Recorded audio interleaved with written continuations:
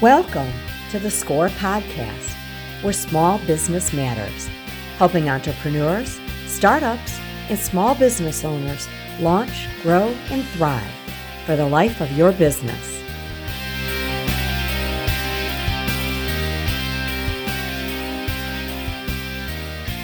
Hello, and welcome to our SCORE podcast, where small business matters.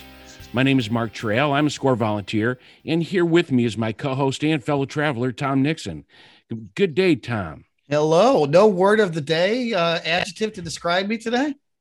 You know what? We started mixing up so much that we're getting into more than 3 syllables, and I just, that I can't go over 2, so I figured I better back off. Yeah. Well, speaking of more than 3, our industrious co-host or tri-host, I don't even know if that's a word, is with us in studio today, but he is taking a break so to us not to have too many voices on this podcast. We have 2 guests. Absolutely, we do. And, getting right into it, in our last episode, we spoke about the human resource issues of getting people back to work with April Halliburton, who's one of our SCORE colleagues and founder of All 4 HR and Business Solutions. And when we talk about business matters with our SCORE clients and other small business owners, it's usually about these ongoing issues such as HR or maybe finding funding to start or grow your business. These remain critical topics, of course, but even before COVID, and especially since, the world is changing for business. We see high demand for employees and at the same time, a significant number of individuals who are not back in the workforce. People are looking at work versus personal life relationship, working remote versus the daily commute as an example. Companies are trying to navigate issues such as equitable pay, social responsibility, and environmental sustainability. And in all of that, they also need to be profitable. These issues are recognized by both the left and right, and from a socioeconomic standpoint, we've learned that movements such as conscious capitalism were born of this consensus. Yeah, absolutely. We've actually had a couple guests that spoke to that in the past. You may remember speaking with Angela Barbash specifically. Remember? And we talked specifically about socially responsible investments. I can't remember the term she used, but it was basically social investors, or do you remember? I think it was social impact investing. Yes. Conscious investing or something like that. Yep. Great guest. People should go back and listen to that episode, as well as when we had Don Jones on from the NEI's Neighborhood Business Initiative.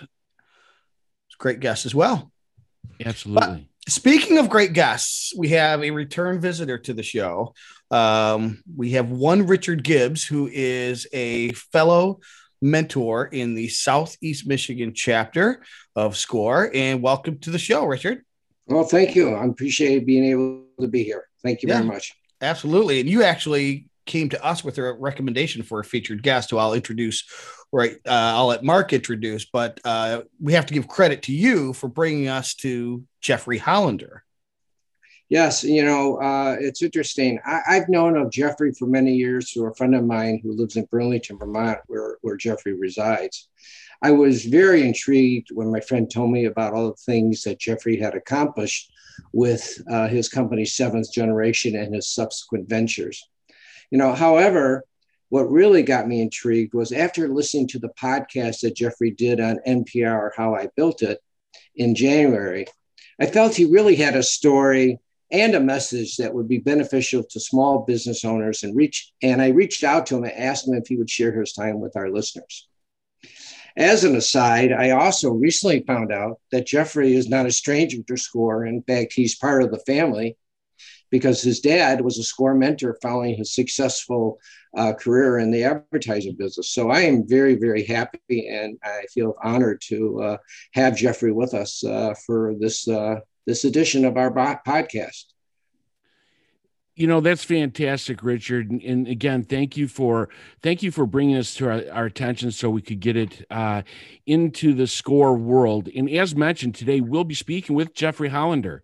Jeffrey has an enviable career, as Richard identified. He's an entrepreneur who started, grown, and exited businesses, generating millions of dollars of ROI. He's an author of 6 books with topics covering social and corporate responsibility and sustainable practices. He is co-founder and CEO of the American Sustainable Business Council, a growing coalition of over 200,000 businesses committed to public policies that support a vibrant, just, and sustainable economy. You know, it's almost as though he foresaw the pandemic. And I'm just kidding, but welcome, Jeffrey. Good to have you today. Thrilled to be here with all of you. Thank you so much. Absolutely. And Jeffrey, beyond the kidding around, you've had a unique outlook on issues surrounding education, the environment, and social responsibility. Where did you get this worldview? Was it nature or nurture?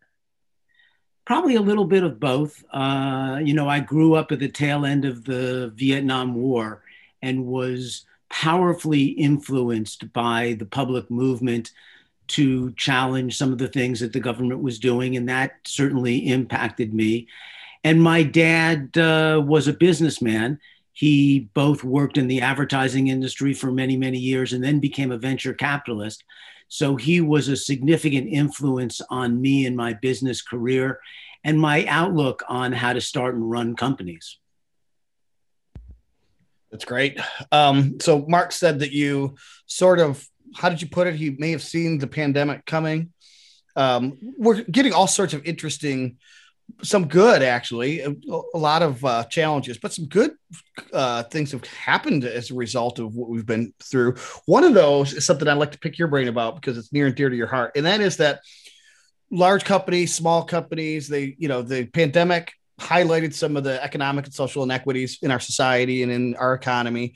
And more companies are showcasing what they call their environmental, social, and governance scorecards, ESG. I want to ask you what that's all about, but they put those in the annual report. And your organization, the American Sustainability Business Council, has been advocating for this for more than a decade. So explain what the ESG scorecard is. And is it your opinion that the large number of businesses in your organization is a sign that there's this growing interest in adopting these types of values? Absolutely. This is a trend that is well established at this point. And what it's all about is creating greater transparency on aspects of the business that we don't clearly understand today. And I'll give you an example. Yeah. Businesses have both positive and negative impacts, but we don't capture all those positive and negative impacts on balance sheets and P&L statements. If you make an investment in a building or a real estate, you can capitalize that investment on your balance sheet. If you make an investment in your people, your human resource, grow them, invest in them, teach them, that investment doesn't show up on your P&L statement. And it should, because it's an asset of your business. Equally important, many companies have negative impacts on the environment through things like emitting CO2, which has a big impact on climate change. There is no measurement or required disclosure of those emissions. And unfortunately, we as citizens and taxpayers have to clean up the mess that many companies create through those negative environmental externalities. So ESG is really about disclosure and transparency, giving all stakeholders, from workers to investors to communities, a greater understanding of both the business's positive and negative impacts, so they can make better decisions about where they want to work and who they want to invest in.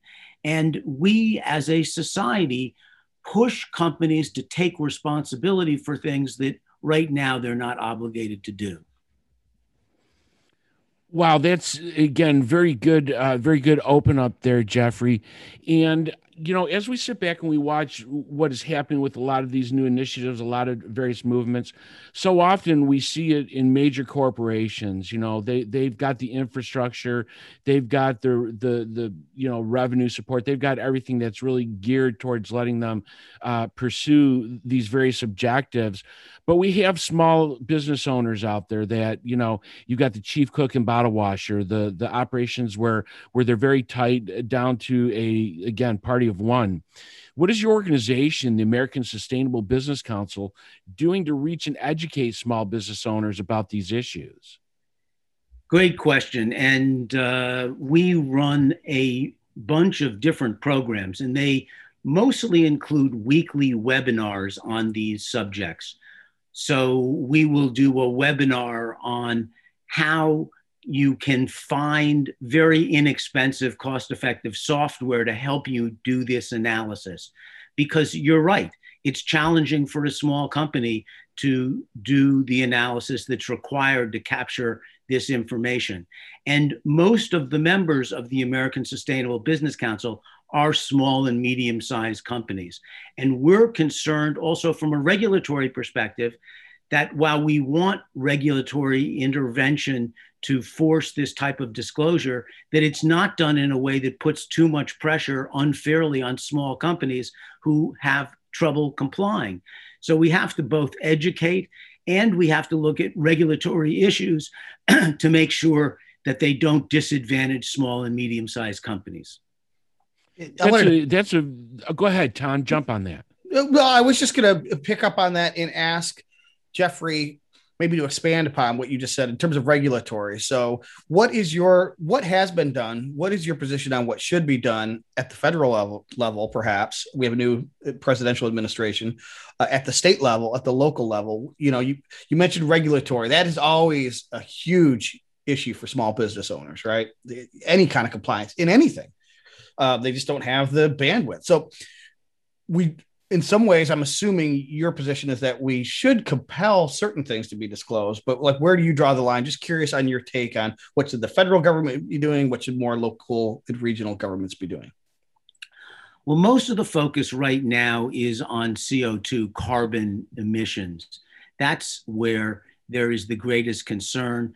And that's where the SEC and other government bodies are having conversations about insisting on disclosure on financial statements, particularly on balance sheets and P&Ls. And I think that we have to do that in a graduated basis. There certainly has to be an exemption for companies that are below a certain size who have very small impacts and can't do the analysis that's required to do that. The truth is that there's probably about 50 companies in the world that are responsible for about 70% of all the emissions. This is really talking about the large companies, mostly public companies. Most of the disclosure that will happen will be forced upon publicly held companies, not small and medium-sized companies. And, we're talking about the Exxons, we're talking about the BPs, we're talking about the Shells, we're talking about gigantic multinational companies. That's where we're going to get the most bang for our buck from a regulatory perspective. And we don't need to impose that burden on very small companies. Mark, did I steal your question? No, Tom, those are actually good points that you brought out. And we talk about returning to the new normal. And Jeffrey, given what you've talked about and the issues you advocate for, what might the new normal look like from your vantage point going forward? And I want to add a little twist to that, if I could, is how do we get societal buy-in from disparate groups sufficient to be successful? Because we know out there that again, I think as Tom had mentioned, we're focused on business here, but we have a lot of people that aren't playing well in the sandbox, and it just goes all ways. So what is the vision, and how do we get people to rally around that? We have to start with education. I think we've done a bad job in explaining to people why certain initiatives are good for us all. We have to start thinking about we rather than just me. We have to think about the kind of cooperation, the kind of support, the ways in which we can help all companies grow and prosper without having some of the negative impacts that we see in our society. We have real challenges around healthcare. We have real challenges around research and development. We live in a world today where large public companies spend more money buying back their own stock to push up their share price than they do on research and development. That's not good for the future of our country.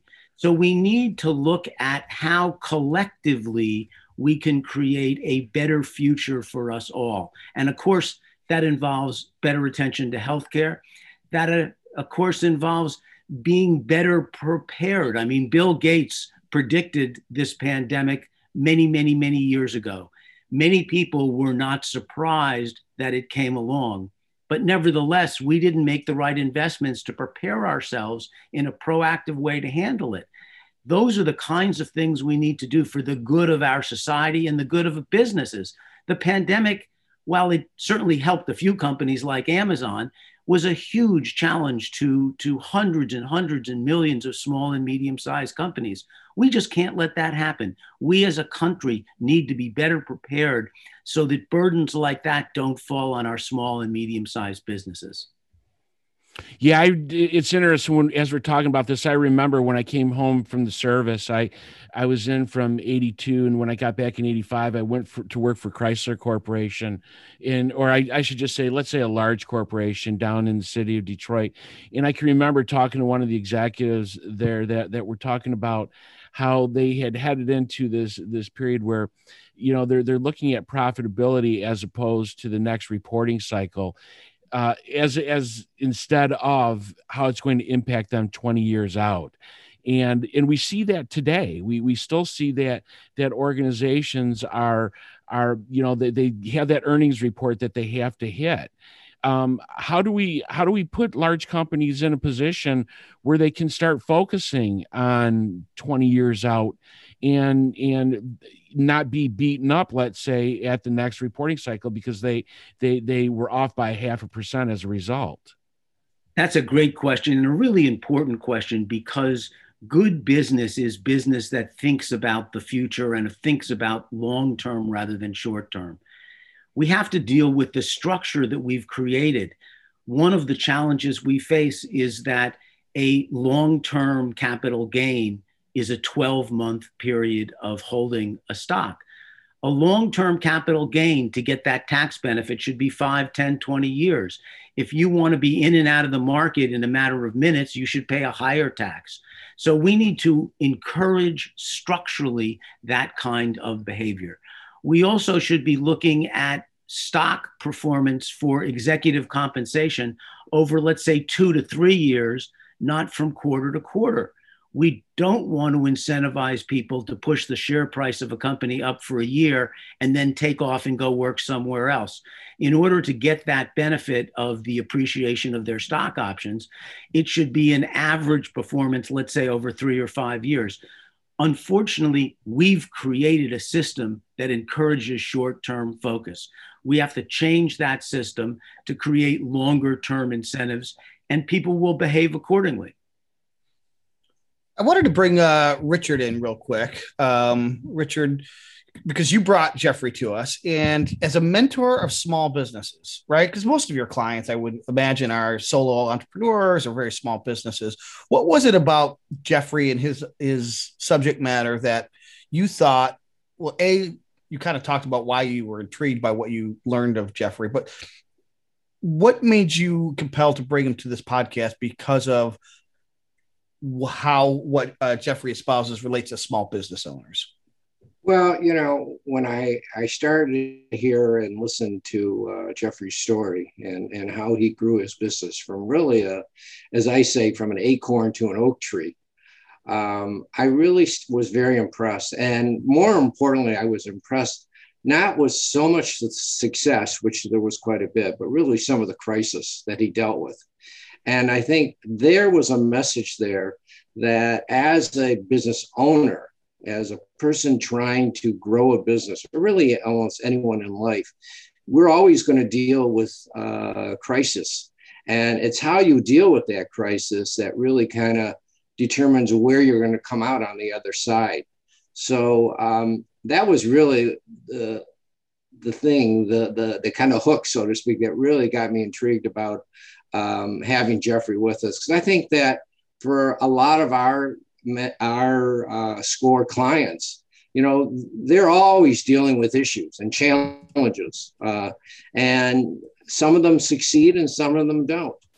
And I think that knowing a little bit about how someone like Jeffrey succeeded in his challenges was important and a good message for our clients. And so, Jeffrey, knowing that our clients are small businesses mostly, and our listeners are small businesses, we are the podcast where small business matters, because you mentioned a lot of the regulatory legislations and things, those will probably not be focused on very small businesses. But that doesn't mean that they shouldn't engage in socially responsible and environmental sustainable behavior. So what would you say to the small business owners? What should they be doing, and why will they benefit, or why will just all of us benefit? Well, we're living in a world where there are increasingly scarce natural resources, and the cost of those natural resources will inevitably go up. So being sustainable and responsible in using those resources in an efficient fashion will position you better in the long term to be successful. So there is a very, very strong business case around sustainability. Today, if you look at companies that are sustainable, typically they perform as well, if not better, than the average company.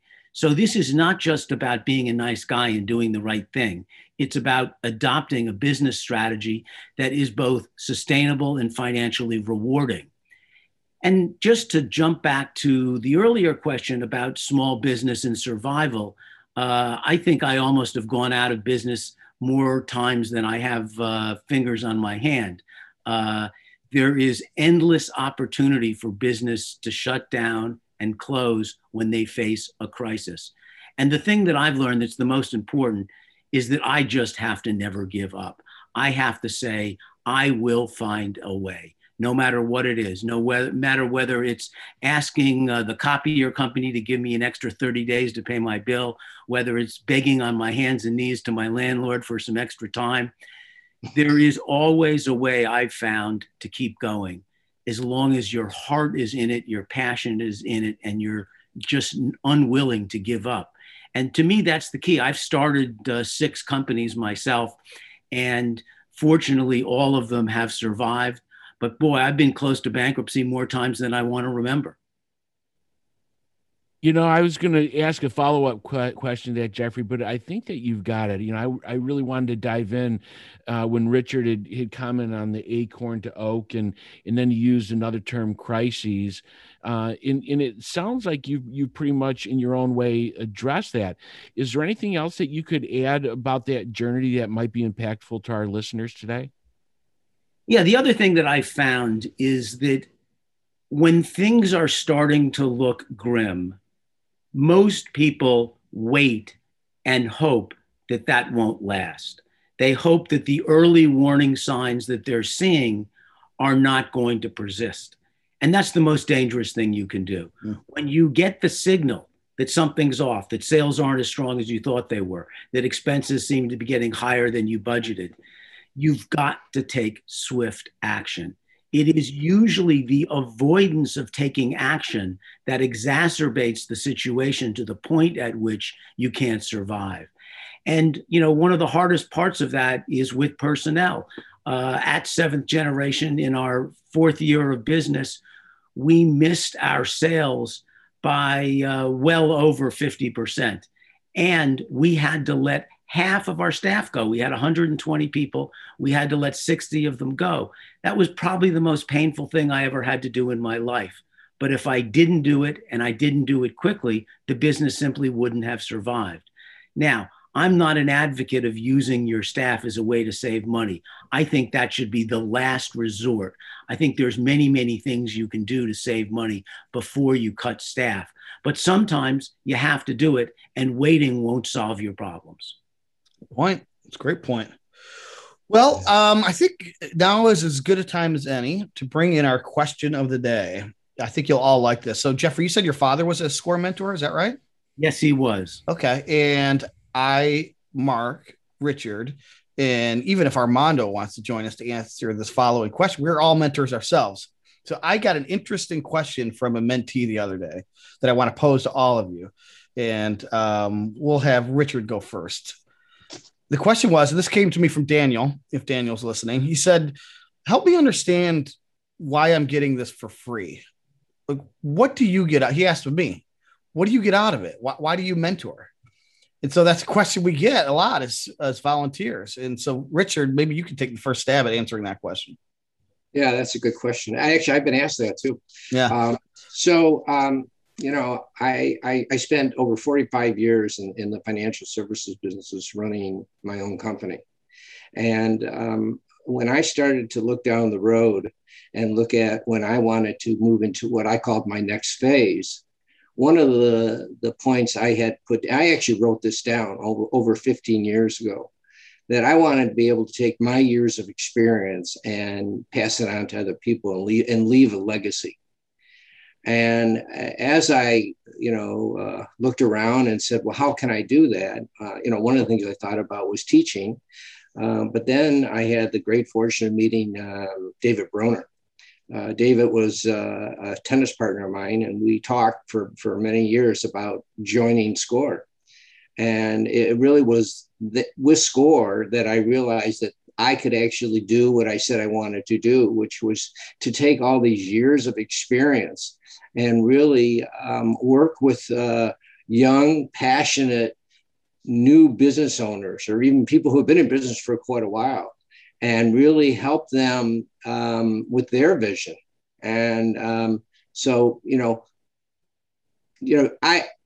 I felt, doing it for free, it didn't matter. It was what I wanted to do. And I felt that this was the right time of my life to do this. So great.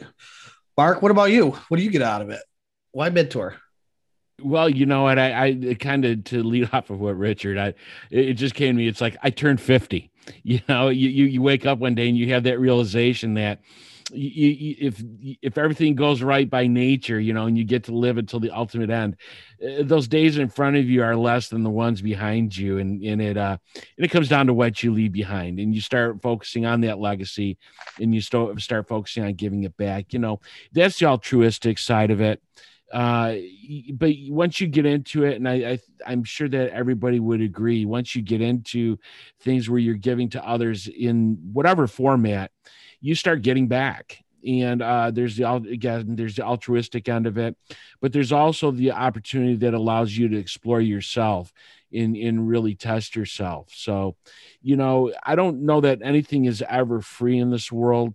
And I found that as it relates to time here, it's not free, but there are rewards that are beyond the monetary also. So that would be where I sit.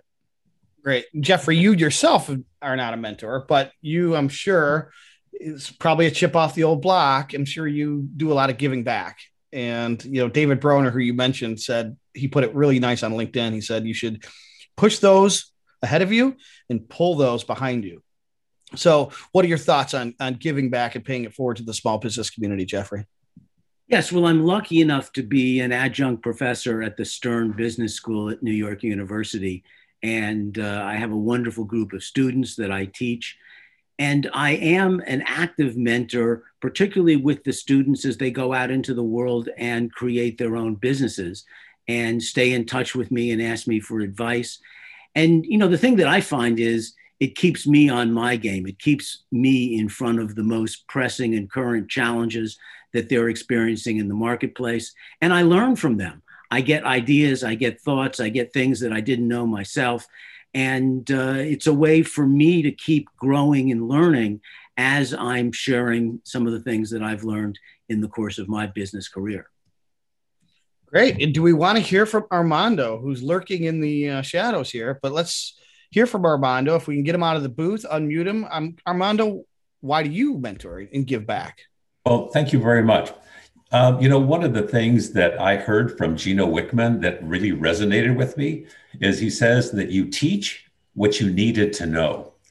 And so, for me, I grew up in an immigrant business. My father was an immigrant, so he was a default entrepreneur. And so I watched him struggle.